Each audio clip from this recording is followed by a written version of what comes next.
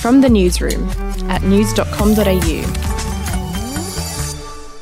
G'day, I'm Andrew Bucklow, and this is the latest from the newsroom. It's Monday, the 2nd of November. We start with some great news, and there were no locally acquired coronavirus cases in all of Australia yesterday. It's the first time that's happened since June 9. To mark the occasion, Health Minister Greg Hunt posted a celebratory video on Twitter. Have a listen.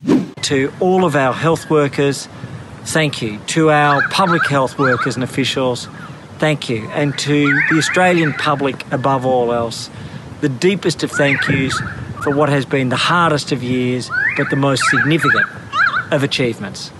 Overseas now, and a man dressed in medieval clothing and armed with a Japanese sword went on a Halloween rampage in Quebec City, killing 2 people. 5 others were injured by the man in his mid-20s. He was arrested by police and taken to hospital for an evaluation. Still overseas, and we're just 2 days away from the US election now, President Donald Trump is using every minute he possibly can to appeal to voters.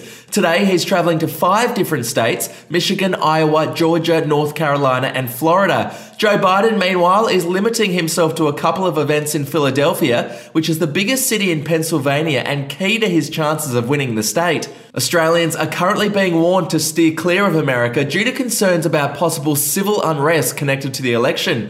The Department of Foreign Affairs and Trade issued a warning to Aussies on Friday not to travel to the US, citing a potential for violence in the coming days and weeks. We'll take a break and be back in a moment.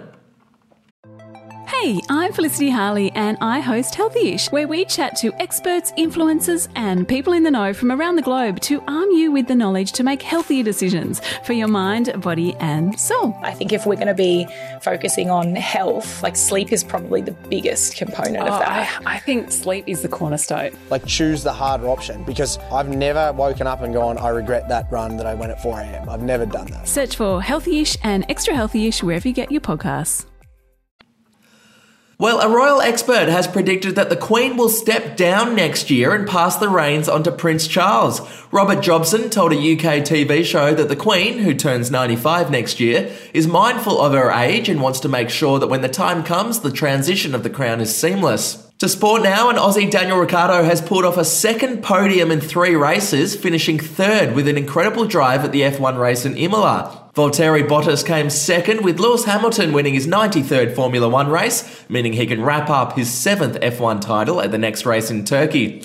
And in some bad news for cycling fans, and the 2021 Tour Down Under has been cancelled. Now, the event, which is held in South Australia every year, has been called off due to the pandemic, which was going to make it hard for the European riders to travel to Australia.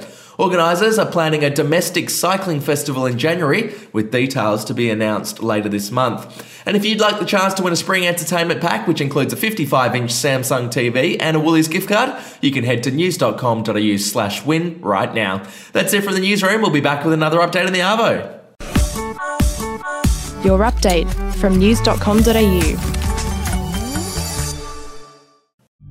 The podcast Faith on Trial looks into Hillsong, both in Australia and the US, and takes both the listener and hosts on unexpected twists and turns in the story of Brian Houston and the Singing Preachers. There are 2 incidents involving Pastor Brian. The Australian journalists uncovered a litany of alleged criminal behavior in the megachurch. Financial gifts were being given to the leaders of the church. Listen to Faith on Trial Hillsong ad-free on Crimex Plus on Apple Podcasts today or wherever you get your podcasts.